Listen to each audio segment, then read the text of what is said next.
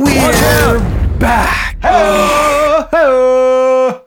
We are back. Mark Hutchins, Byron Filson, Jeremy Clevin here. And in case you guys forgot the real Daily Dose and who we are back. 3 months of flashers. That's how much content we have. That's crazy to think about. Yeah. Lots and lots of content out there. And that's a reminder. Let's just kick it right off as if people can always go back on SoundCloud, listen to your favorite producer. Again, it's incredible how much content we really have. But it feels good to be back in the studio. It's a little different. Yeah. It feels a little different. Yeah. We've missed Byron. We have. I missed you guys. Wait, who are you guys again? Yeah. What are you weirdos doing in my house? Hey, get up. You hugged. We hugged, Byron. We did. We didn't even care. We did not socially distance ourselves. No, we did not. Yeah. We didn't. It just can't. Part of being a human brings inherent risk. And right. I'll hug you every time, Byron, because it's worth it. It's worth it. It's way worth it. It's worth the risk. Our hugs are fantastic. Rich beard needed a hug too. It was a separate hug for his beard. Yeah. One with the right, one with the left. Yeah. There's no way to just chicken wing that. We had to go full on hug. There's no getting around it. Yep. Zero. It comes in for the real thing. Yeah. That's right. But it is good to be back. Indeed. We've missed everybody, all the listeners, and thank you for staying tuned in. Our opt-ins are up, which is awesome. So everybody is still listening in and hopefully getting the inspiration you need with all this going on, right? Again, we're bringing agents onto the brokerage every single day of the week. Business is happening. We, being in 9 states still, we have several states out there that are having a tough time right now. But I think for us, thankfully, the bulk of our business being in Arizona, between Tucson and really ultimately Phoenix Metro, we're in a great place to be. And we're thankful. I think hopefully all of us, warm temperatures and sunshine and a fairly low count for the size of our population.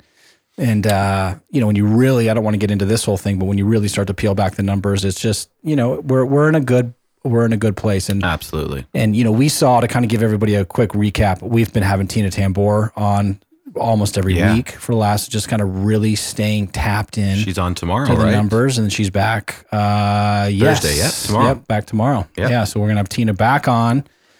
So go to mhgcalendar.com and register for Tina Tambor. You betcha. It's some of these things, again, it's more important than ever to be tapped into the numbers, to the data. And Mark, you and I have forever and ever have, tracked our data and been, tapped into what we call our lead measures. We've talked lots about here on the dose of lead measures and lag measures. And, for us, we're really closely, I'm sending you updates all the day or vice versa on new deals and new escrows and new activity and what that's looking like. And, to give everybody some insight, again, as the number 3 brokerage in the state of Arizona, in one of the biggest markets in the country, it provides, again, a pretty solid sample size of what's going on, at least here hyperlocally in Phoenix Metro. But, for new escrows, we were down March about 8% when we should have been, where we were trending up, right? Yeah. So we were showing about 8 or 10% up, and we finished 8% down. So you figure, again, 16 to maybe 20 could have continued to go up if things didn't happen, right? So you figure, 15, 20% down for new escrows for the month of March. We went down again in April. At the beginning of April, we were looking like we were going to be, 25 or so % down, but we actually increased towards the end of April, but we were still down for the month over month from March to April. We were down about 15%. 15%. And then now, so far as we're coming at you guys on the 20th of May, we're looking to be about 14 to 15% up. So, which is awesome. Not only are we not in the red again or up just a little bit, or even we are up a very, very significant, strong amount. And I'm sure the agents of our community are feeling that. But so I just kind of wanted to dive in that. But I mean, Mark, question for you. People are, as we're socially distancing and we are, in quarantine, again, thankful to be in Arizona where we've opened up. Life has obviously not come back to normal. And I don't know that they'll ever be, everyone's like, what's the new normal going to be? But, what are some of the things in your opinion that are, have changed in the way that we operate business? Yeah, and that's a good question, because I think everyone, you don't even have to be, I mean, we're all business owners, right? But you don't even have to own a brokerage to feel the same effects. Obviously the first glaring one is the virtual, like the meetings. And at first it was a little weird. You're like, I'm on a virtual meeting where all these people are in here, and do I turn my camera on? Do I turn it off? And I think we all had them on at first, and then we slowly just were like, I could turn it off, right? We're all quarantined. We know that, we're home all day. We're not wearing our suit and tie. So that was the first big change. Just we were so used to in-person meetings. We actually, I don't think we did it. Well, we obviously didn't do many Zoom calls we've done in the last 3 months, but we didn't do a heck of a lot to start. So it's changed our thinking that we don't have to be in person. We can do and conduct, in fact, more efficiently with Zoom and get more engagement with Zoom. So we've had more engagement in classes with our training and education, way more people logging in. And I think it's because they don't have that drive time there and drive time back. So they can attend a lot more with having Zoom and having the virtual feeling in the virtual classes with what we're doing. I want to piggyback on that. Why I know you probably have some more things too, but I think that that's vital for everybody out there right now. And we've heard a lot of our team leaders, again, like you said, Mark, a lot of these technologies or maybe trends, and we've talked about this before, that we're gaining popularity or becoming prevalent in society are now being thrust to the forefront like no other. Like if you're not using Zoom, if you're not doing, virtual listing presentations and buyer presentations, it's not that you can't be doing business. Of course you can, but it's almost a must that you have to implement these things in your business. You have to get used to Zoom, or, if it's going to be group meetings or, FaceTime or whatever it's going to be. Hangouts. Google Hangouts and being able to share screens and things like that. Being a conference call at the same time and using your screens. We use that all the time. Again, it's putting these things to the forefront more than ever, and you better get on board. Even things like video. We've all known video for ever and ever and ever. Years and years. But again, if you're not using that as a platform to reach and engage your audience, you're missing out. You're missing the boat. Huge.